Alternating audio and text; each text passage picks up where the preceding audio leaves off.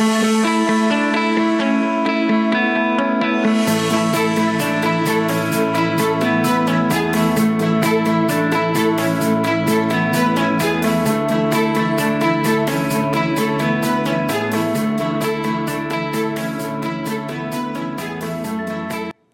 name is Erin Kenny. I am a registered dietitian, holistic cannabis practitioner, and master of nutrition science. Welcome to my podcast, Nutrition Rewired, where I share cutting-edge, practical advice to improve your health and debunk myths to help you rewire the way you think about nutrition and wellness. In today's episode, I am joined by David Wiss, where we discuss the research behind sugar and food addiction and debunk the myth that it's not a true addiction. We discuss how early life stress and trauma can impact your relationship with food. We talk about how inflammation can wreak havoc on your gut health and why we need to address health from a public policy lens. Most of us are overly aware of the connection between nutritional deficiencies and physical illness, but not enough people are talking about this connection between nutrition and mental illness. And nutrition can play a key role in the onset as well as the severity of things like depression, anxiety, and mood disorders. So I hope you guys enjoy today's conversation. Thank you so much for coming on, David. Is it David Wiss? Thank you for asking. People have mispronounced my last name for so long. The last name is Wiss. Wiss. Okay. I was laying in bed last night thinking the first thing that I need to ask him is, am I pronouncing his last name correctly? I've been getting Weiss and Weiss my whole life.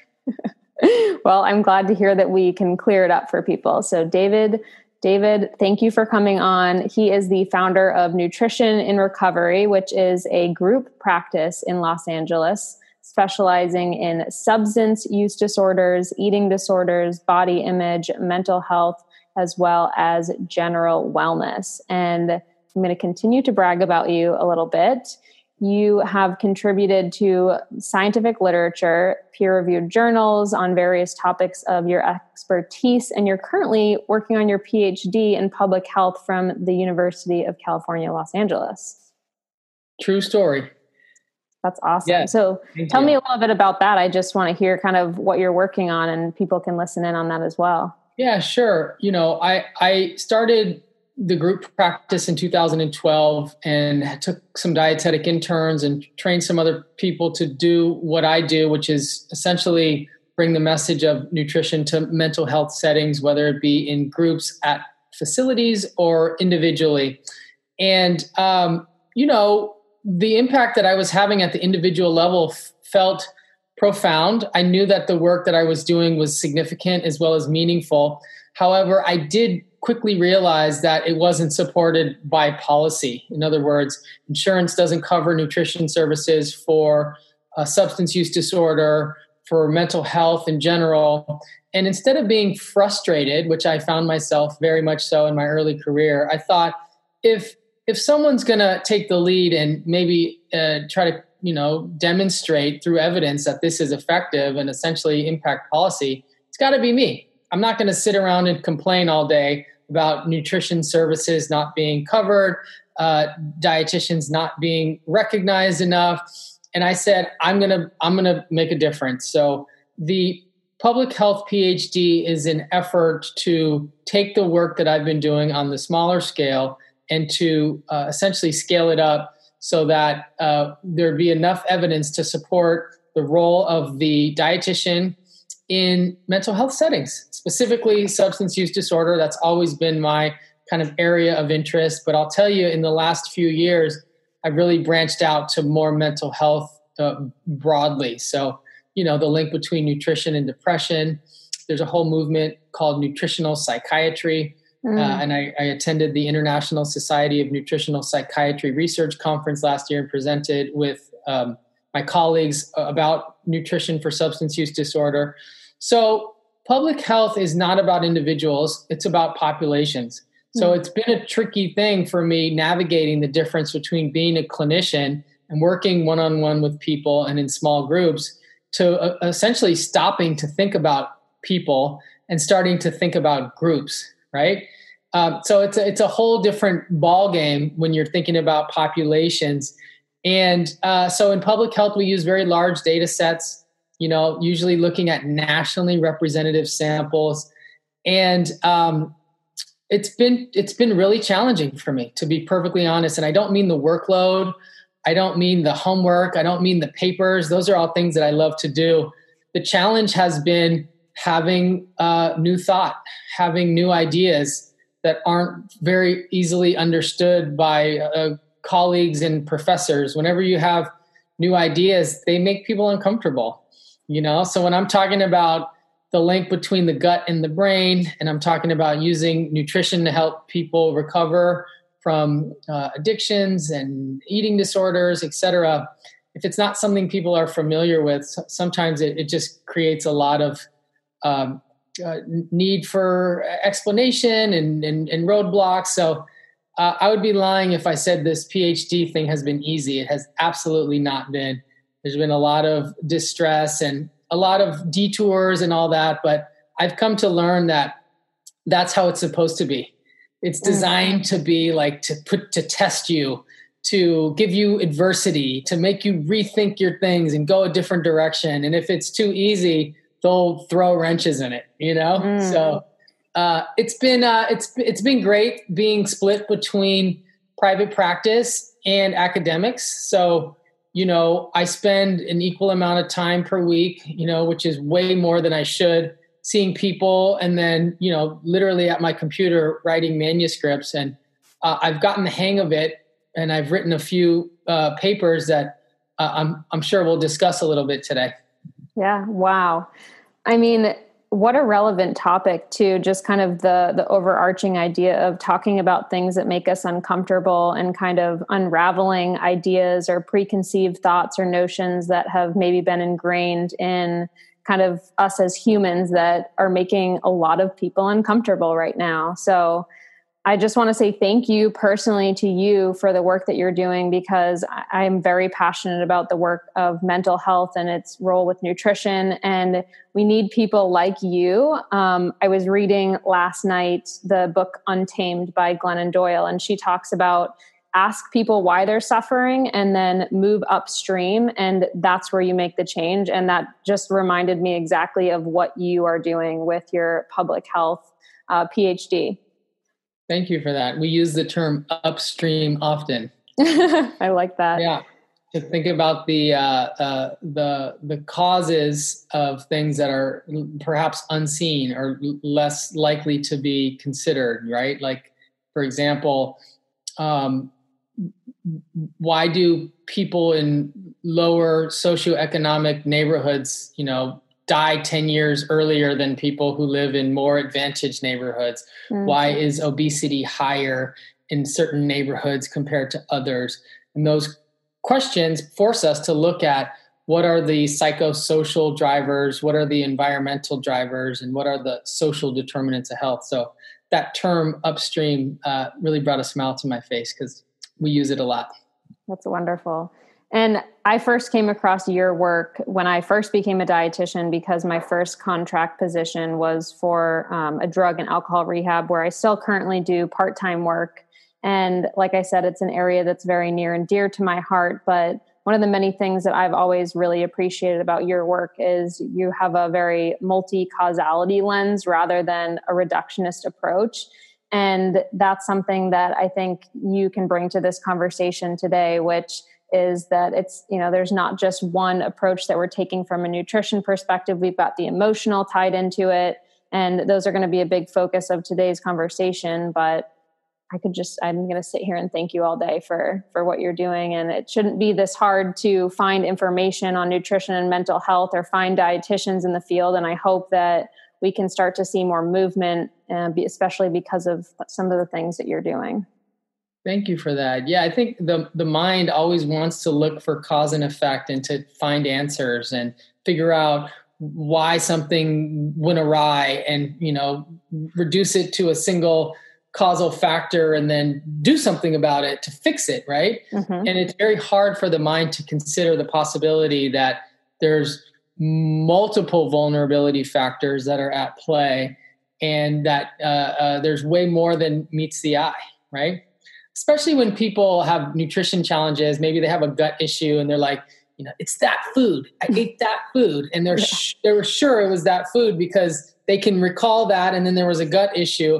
It's so much easier to think that way than to also consider like, maybe there was, stressors and you didn't get a lot of sleep and right, your GI tract was impacted by some environmental exposure. People aren't really capable of considering the interplay and the cumulative effect of different causal structures, right? Yeah. Or if someone weighs themselves often, which I discourage people to do, if they're weighing themselves all the time, they're like, I don't understand. Well, I ate this, but then I lost weight, but then when I ate this, I gained weight. I'm like, that's why you shouldn't weigh yourself all the time, because you're bringing in little tidbits of data that are misleading your mind towards, different directions and failing to see the big picture, which is that there are other factors and it's imperfect and it's not perfect science and things fluctuate. And so people draw firm conclusions based on the reductionistic mindset and then are often confused why their conclusions don't extrapolate to other moments, et cetera.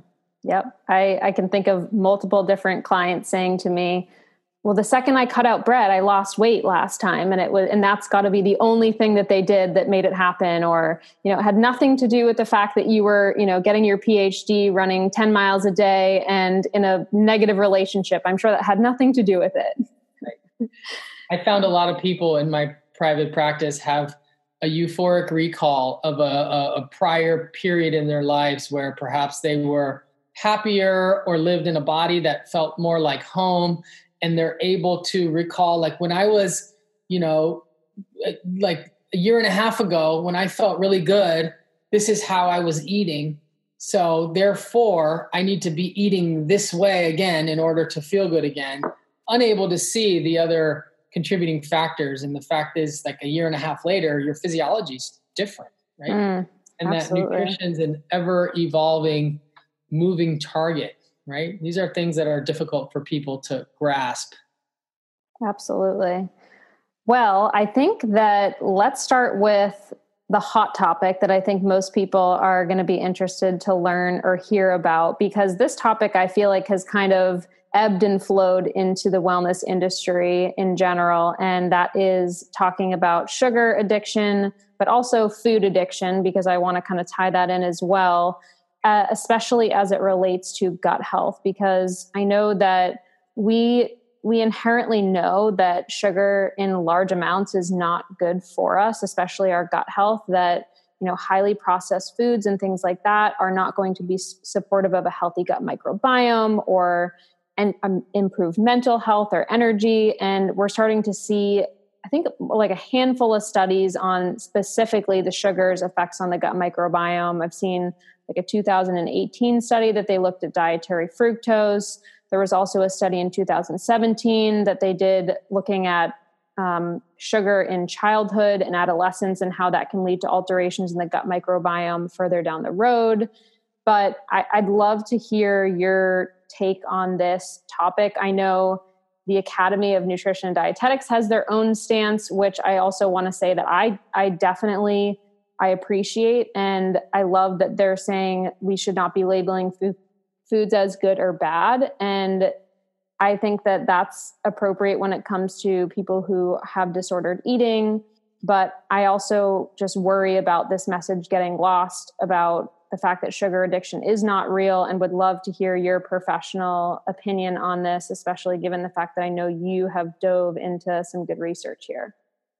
Yeah, so I've written several peer-reviewed papers on sugar addiction and food addiction, and I've certainly gotten my fair share of flack for being a pioneer in this field, given that there's so much disagreement and so much contention there.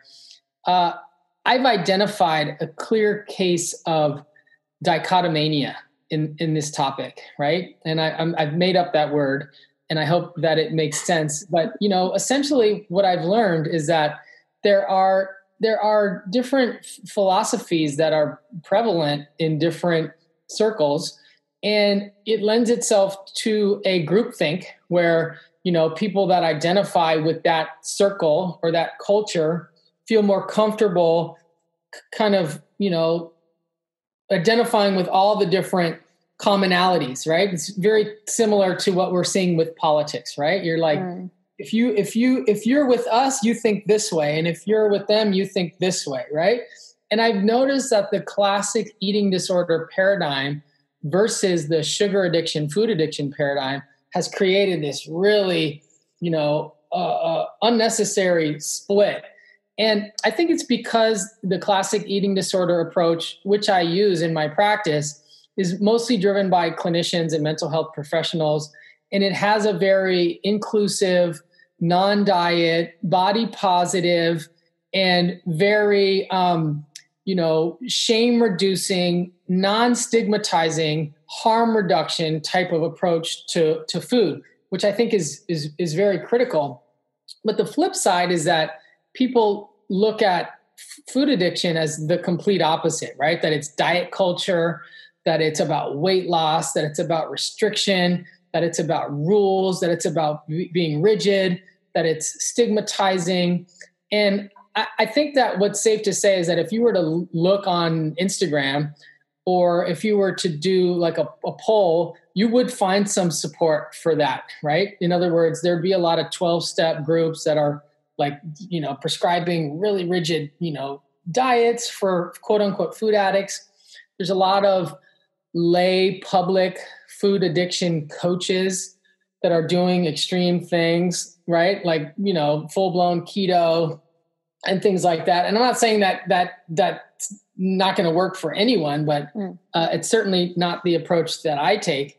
And so what I've really noticed here is that there's these extremes, these extreme camps, and they're warring with each other.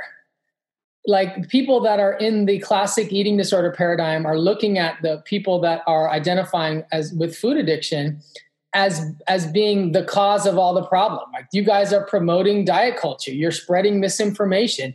You're putting people on rigid plans, and then we have to treat them later for their binge eating disorder. And then the food addiction camp is looking at the classic eating disorder paradigm and be like, there are no bad foods. How come when I eat this food, I binge my brains out, right? You're saying that I should be able to eat in moderation. Like, what do you work for the food industry? You know what I mean? And like the more split that occurs, the more dichotomania exists. And as a clinician and a researcher, I sit in the middle and I'm scratching my head a little bit. And I'm like, this can't be right. Right? In other words, there's got to be a convergence in these different philosophies that is not completely contradictory. In other words, how do we use neuroscience to inform our understanding of eating disorders, right? And that's where the data, so those of us that actually do like scientific food addiction and write papers around it are very much not on either one of those camps. We're way more objective and thinking about it more scientifically.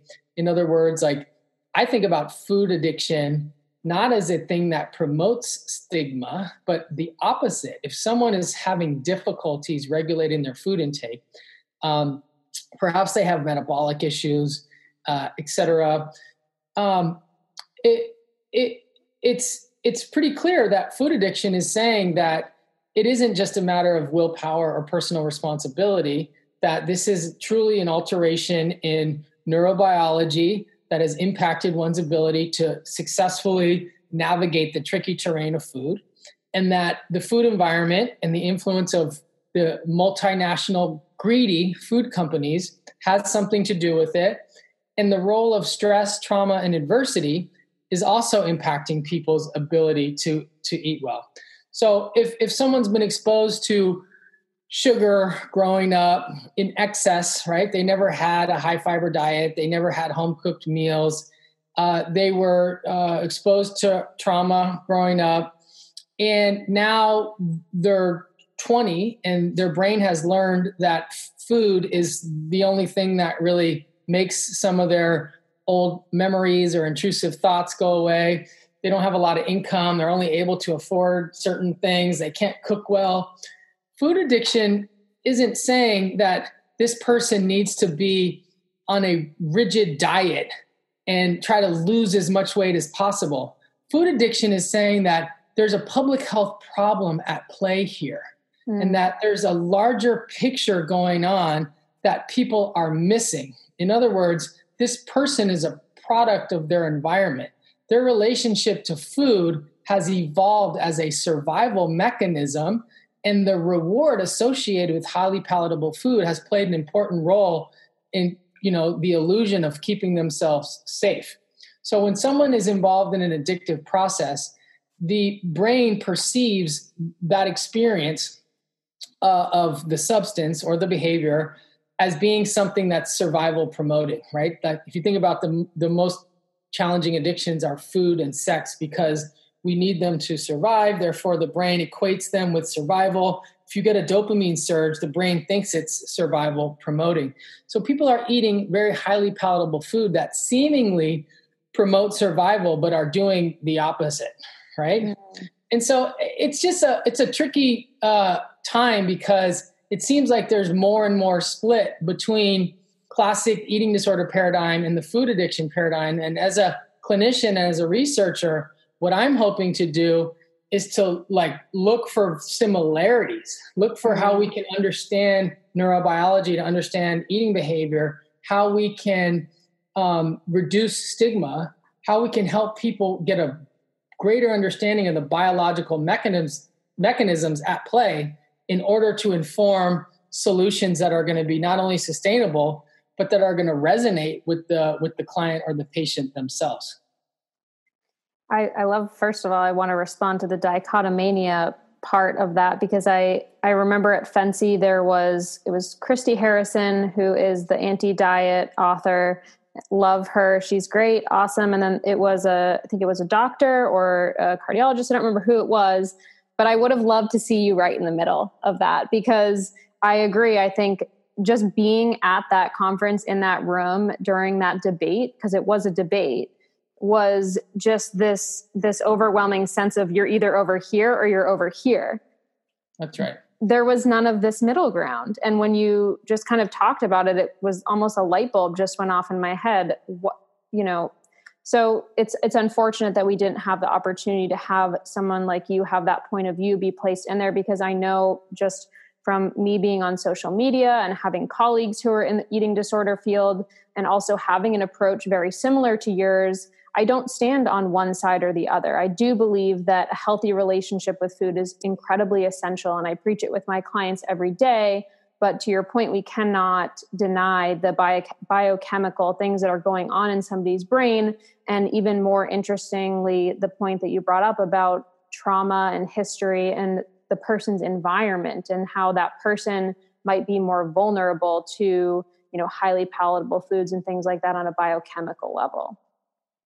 I was at that debate at FNCE. You were. And, and as an eating disorder professional, I'm sitting with all my eating disorder colleagues, and I couldn't agree with Christy, the dietitian, more on certain issues, right?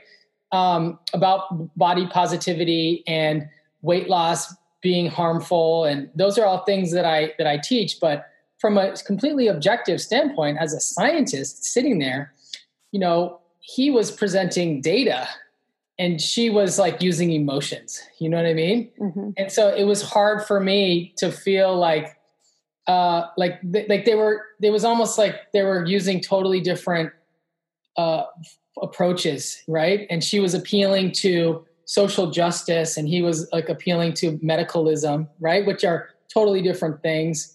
There was also a clear gender split, right? She was the more female centric approach, and he was the kind of, the alpha male doctor thing. And I just was sat there and I picked up on all of it, and I observed and I stayed neutral. And I remember thinking, wow, I think there's a gray area here and I could bridge the gap. So thank you for that. Yeah. Now, I want to talk about just for the listeners who are hearing, if sugar is addictive, if someone is vulnerable to these highly palatable foods, does someone have to have an early life trauma to have this response? Maybe whether it's to sex, whether it's to food, whether it's to substance, what role does that play, the trauma and the early life development to someone's vulnerability? And let's say someone they seemingly will say, okay, I grew up totally normal. Wouldn't consider myself having trauma. Is it still possible that the food industry has created my addiction almost to these highly palatable foods or sugar in general? Yeah, it's such a great question. I think the first key point there is to really discern or define trauma. In other words, most people think trauma and think, right, the big T trauma, right, like this huge event, right, PTSD, this big thing that happened. And in doing so, kind of miss out all of the other little T traumas that may have occurred. And it's really kind of suggesting that all people are exposed to adversity, okay? Like every human being is exposed to some level of adversity. Some people are more resilient to it, and other people are more susceptible to it having a lasting physiological impact per se. So in mental health, there's a big understanding that there's PTSD and then there's CPTSD, which is complex, trauma, which is more well known, and most people are less aware that it exists. There's also just early life stress, right? To use that term is, sometimes more accessible for people. Like, I wouldn't say it was trauma, but it was stressful, yes. Or in, research, you see the term adversity because of the Adverse Childhood Experiences tool, which was part of a big study in 1998 in the Kaiser system in San Diego. And they essentially, just captured a link between multiple ACEs. So they had a tool that asked about household dysfunction, exposure to physical abuse, neglect, sexual abuse, etc. And the biggest finding was that those that were exposed to 4 or more ACEs had, a 7-fold increase of, being an alcoholic, 10-fold increase in ever injecting illicit drugs. And those numbers were, remarkable. So, it started leading to these other questions, which are, why is that so? Is it related to the social dysfunction? In other words, if people are more likely to have been exposed to adversity, does it mean that they're also more likely to be in a gang or to, use counterculture or start selling drugs at certain ages? Or does it mean that something actually happened to their physiology as a result of the adversity that made them more susceptible to the rewarding effect of drugs? And I think we'll come back to that hopefully today.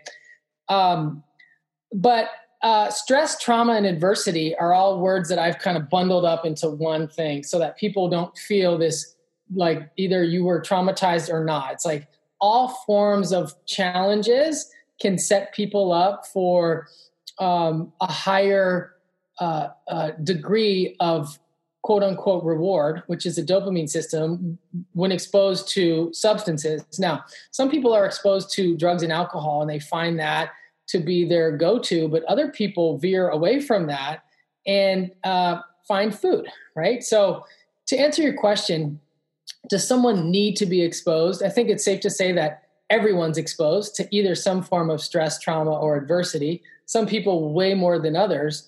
And for some people, it becomes biologically embedded, whereas for other people, they have way more bounce back or resilience. But I would think it's safe to say that just even in a non-stressed, non-traumatized individual, just living in this world, if someone doesn't develop skills to, let's say, grocery shop, cook for themselves, clean up, and do all the things that a lot of us dietitians recommend, you're going to eat food that's been basically created for profit, right? So at a restaurant or at a takeout or convenience food. And so it can be that simple exposure to highly palatable foods day in and day out over the course of someone's lifespan can create what we would call food addiction. However, it's more likely to be mild rather than severe, if that makes sense.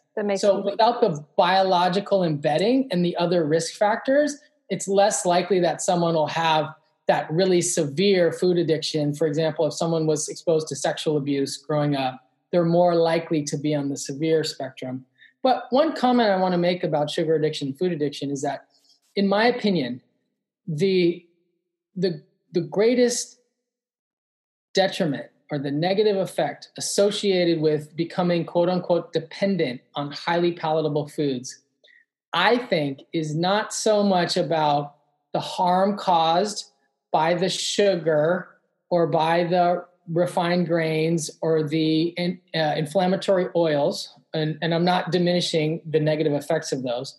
But I really think the worst part is by creating a regular intake of those foods, and I'll use the word dependence, it essentially crowds out all the other foods that someone should be eating, right? So if someone's quote unquote addicted to food, they're likely not eating lentils and broccoli and making fish and all of that, right? So I think that sugar addiction is best thought of as a conditioning of the brain to where it learns what's rewarding and what's good. It teaches the human the behavior of eating and basically kind of dictates what they should eat, and that informs what they don't eat. And what they don't eat becomes the real problem, because then they're not getting the fibers, the antioxidants, and all the anti-inflammatory things that would otherwise mediate and mitigate the problems associated with highly palatable food.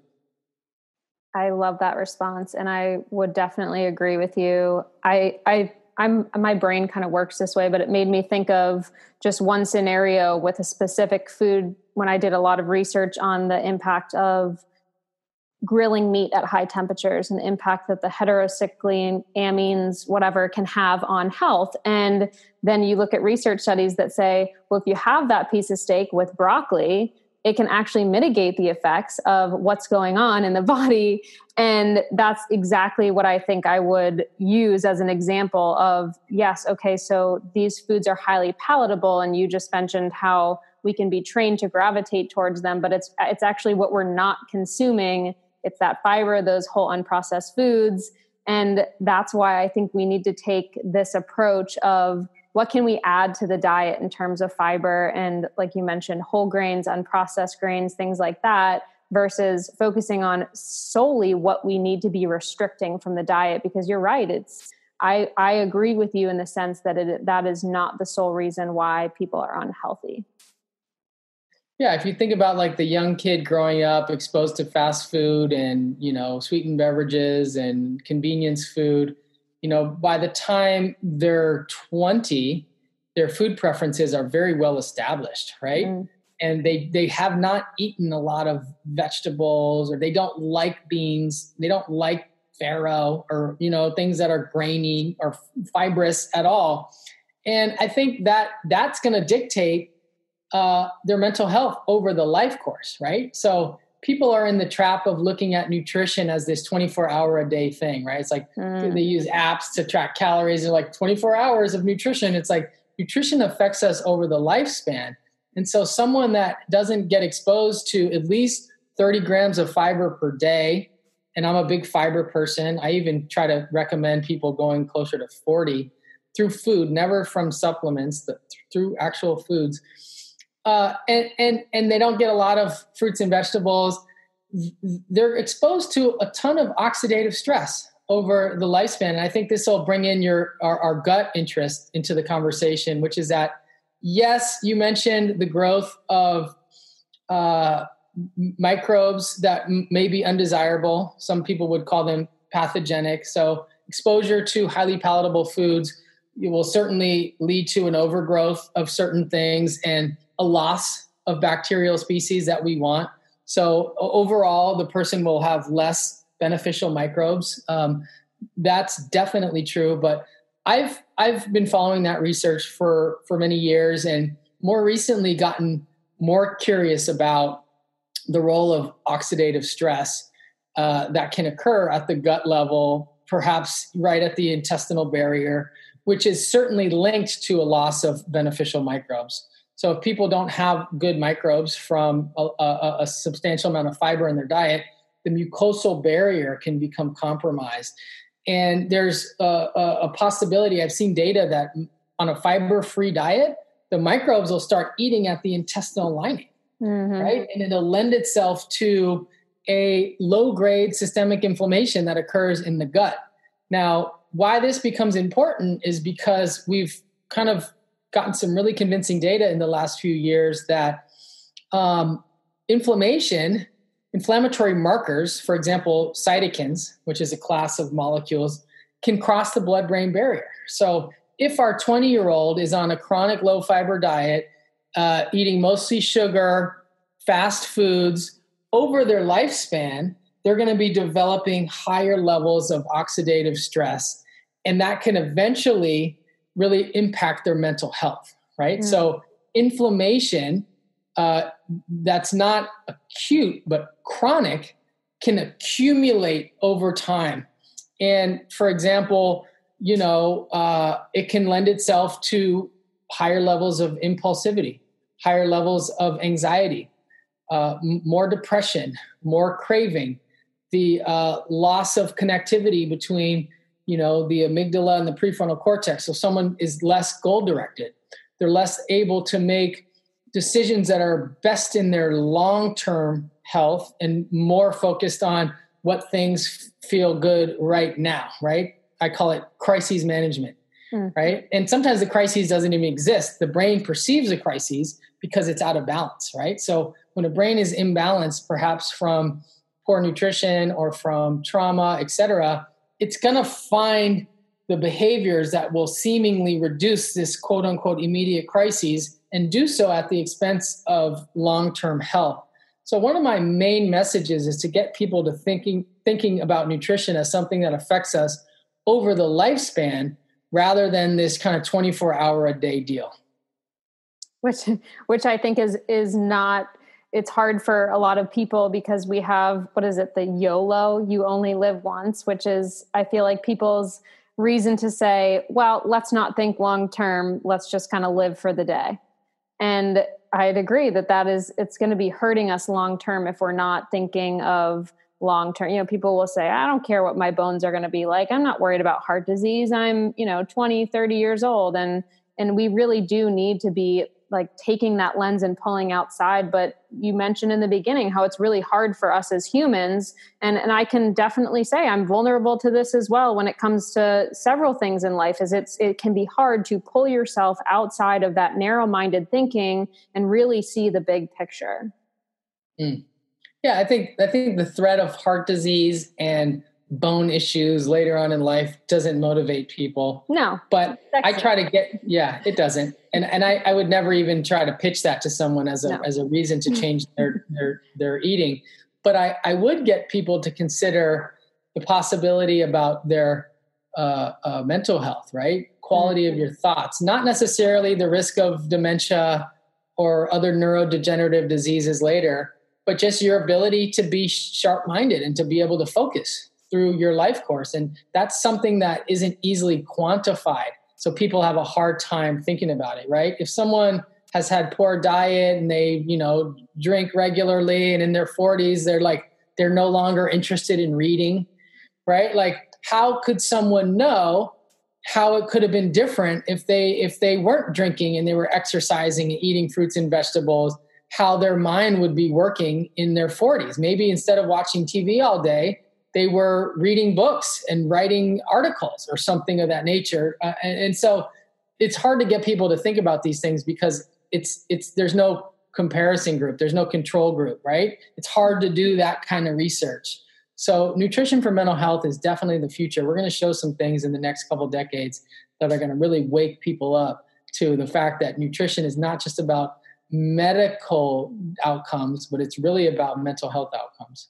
Yeah. And I can't tell you how many people I see in my private practice who are in their 20s and they're on, depression, anxiety medications, and they're saying, oh, I had no idea that could play a role, omega-3s or magnesium or nutrient deficiencies in general, or even just solely underfueling, not getting enough calories, especially amongst females, and how that can play into your mental health. So we could do a whole episode on that. Honestly, if you want to come back, I'd love to have So you. important. Yeah.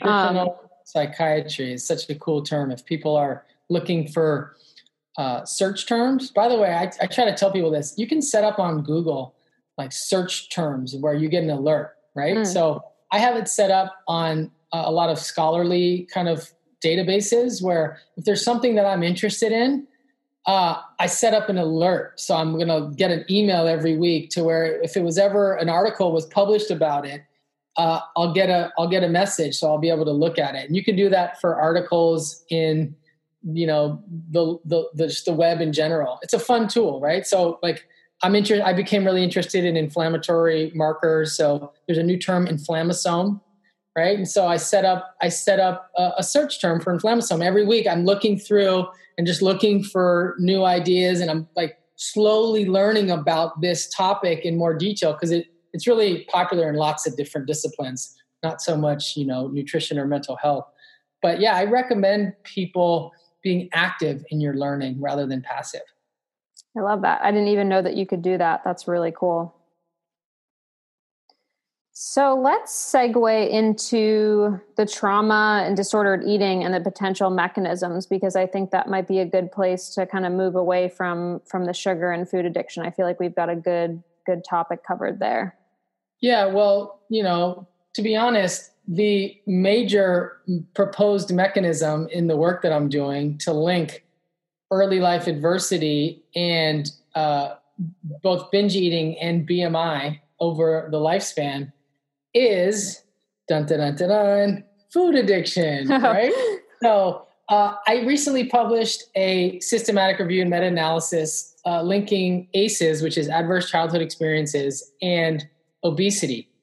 There's been several studies which have made the association, and in a meta-analysis, we pooled all of the studies to get a very stable estimate. And our research shows that exposure to multiple ACEs before the first 18 years of life is associated with a 46% increase in the odds of obesity over the lifespan. So it's very obvious that there's a link, okay? It's a statistically significant link. In mainstay psychoanalytic thought, there's always been this kind of belief system that people that were exposed to sexual abuse had a kind of unconscious, subconscious, or possibly even deliberate pathway toward overeating as a way of basically gaining weight to make themselves less physically attractive and less vulnerable to future victimization. And I heard about that a lot over the years. I had clients in my office say that they were told by their therapist that, because there was abuse, physical, sexual abuse early on, that they had developed eating patterns to stave that off. And I remember thinking that's really insightful. That's really, intelligent and very, psychoanalytic in some ways. But then after I heard like the fourth person say it to me, I asked them point blank, I was like, do you think that that's true? And she looked at me and she was like, no, I actually don't. And I was like, interesting. So I started to wonder, what is it that could possibly explain this really strong association?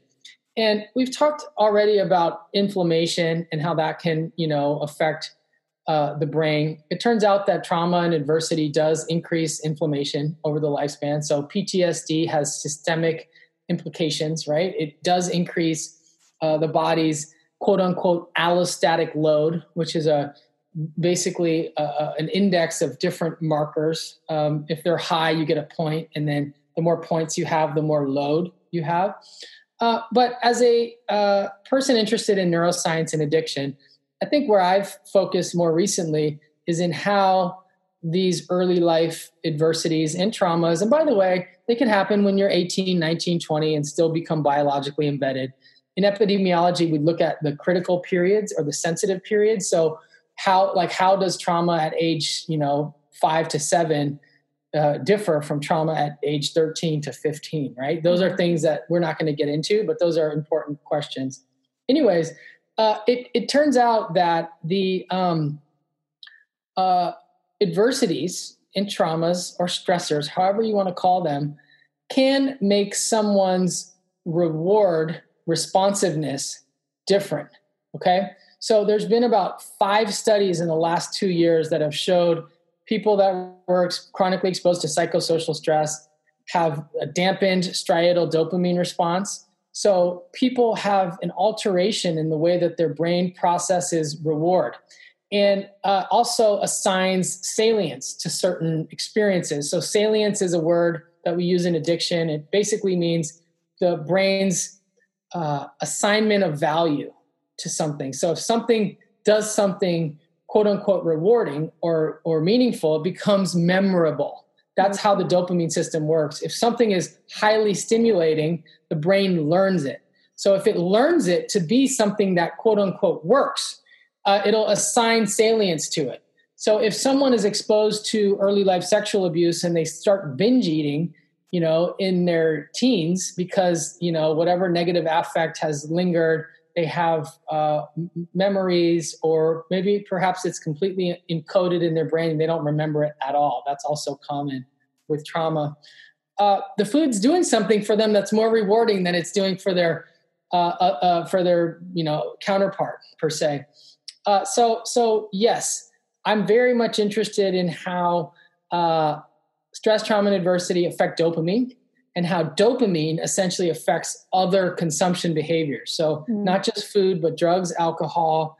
I'm also interested in caffeine, nicotine, and any other substance that activates reward. If someone's reward circuitry is altered, it's going to affect their consumption behavior of all substances.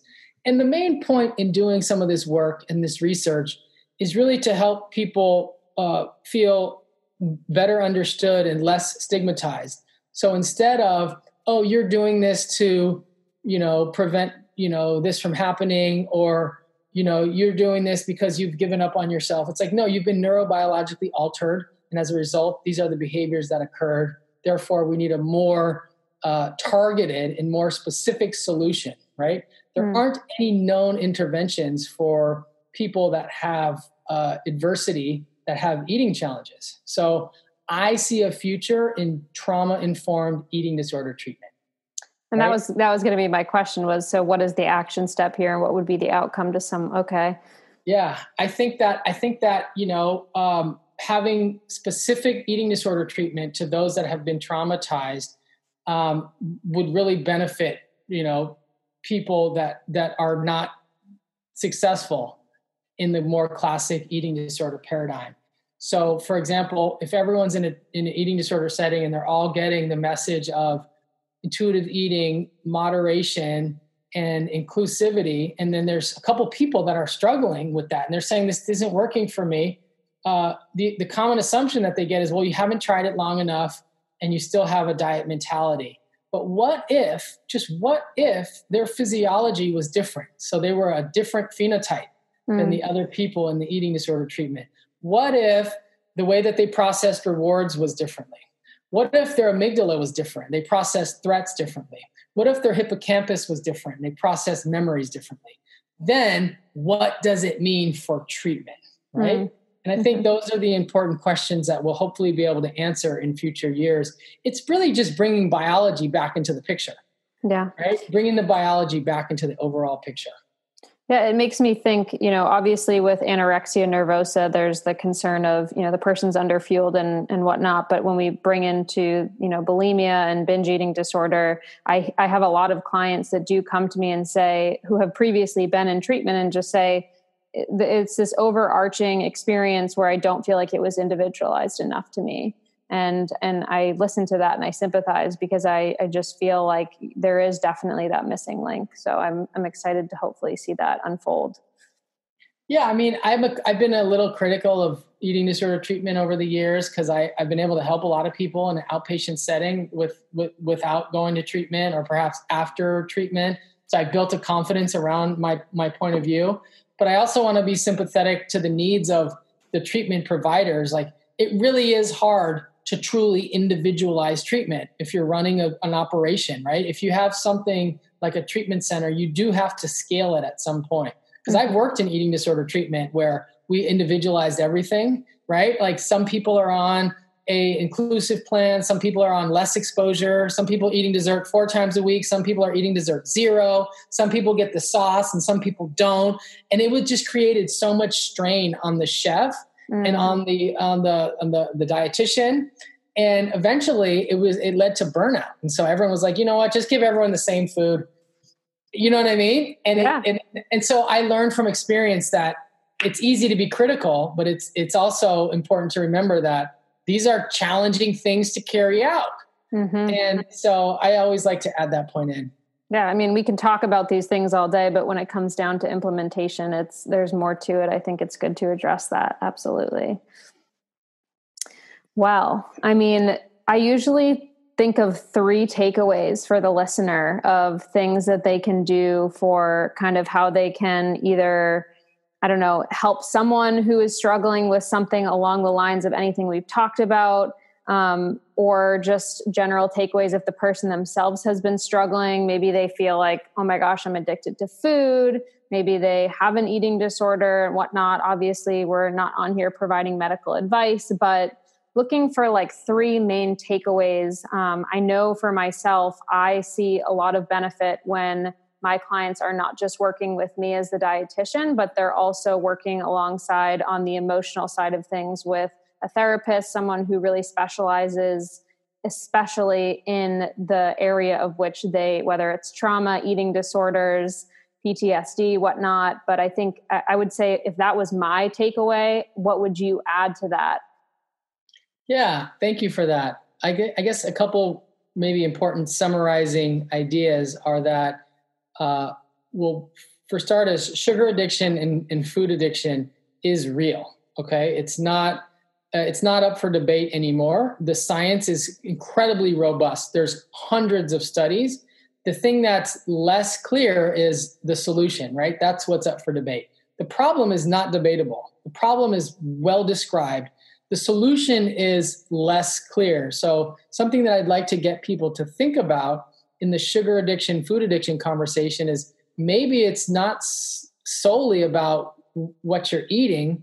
Maybe it's also about what you're not eating. And that bringing some of those foods that have been edged out through the kind of dependence on highly palatable foods, bringing those in might actually be a part of the solution in an effort to rewire the brain.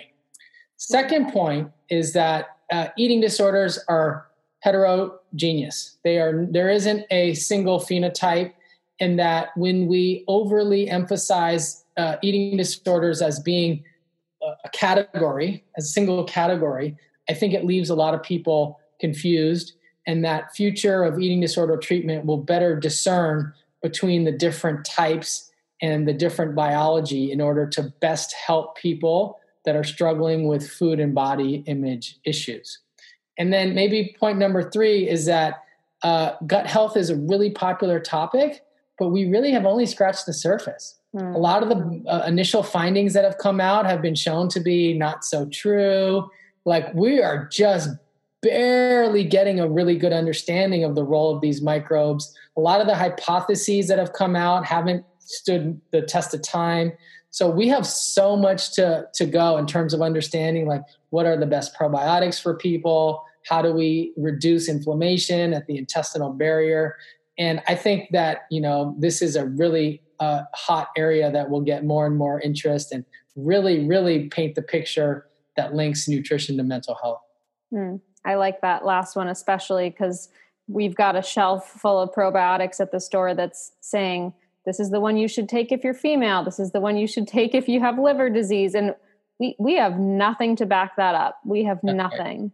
So yes, gut health is important, but like you mentioned, the research is just being emerged here. So now the most important question of the episode, what is your favorite childhood memory related to food? So yeah, I'll be transparent. I'll be honest. I learned how to make Kraft macaroni and cheese when I was 2.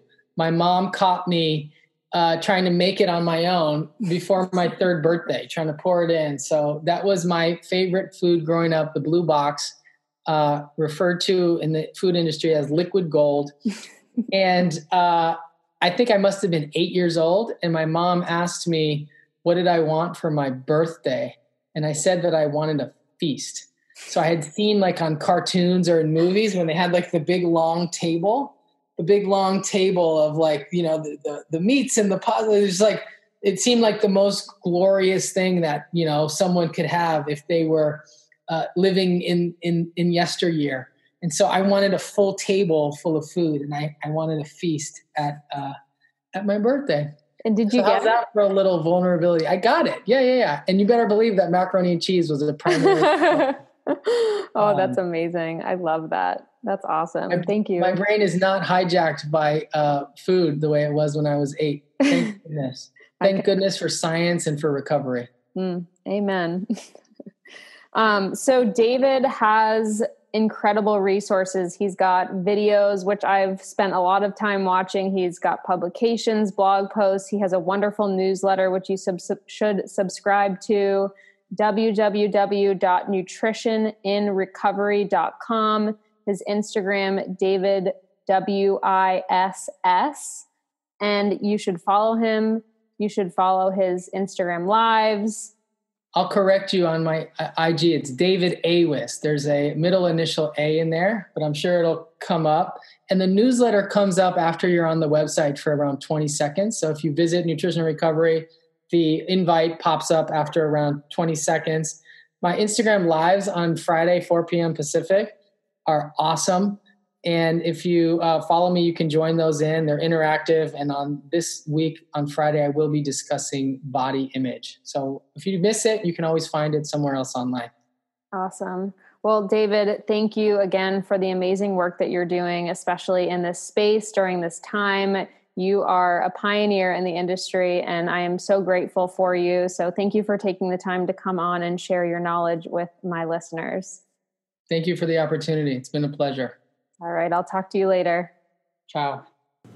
Thank you for tuning in to today's episode. If you are interested in working one-on-one with me, go to nutritionrewired.com to book a discovery call. Whether my clients' goals are to lose weight, improve their digestion, or improve their physical activity performance, my favorite thing is to hear them say that they feel better mentally. Because when my clients feel better mentally, they're going to be more motivated to continue to make other changes and reach their goals. And when you feel better from a mental health perspective, you can show up in life better. So if you enjoyed today's episode and you think somebody else might benefit, don't forget to share the episode, leave a comment or review, and thank you again for tuning in.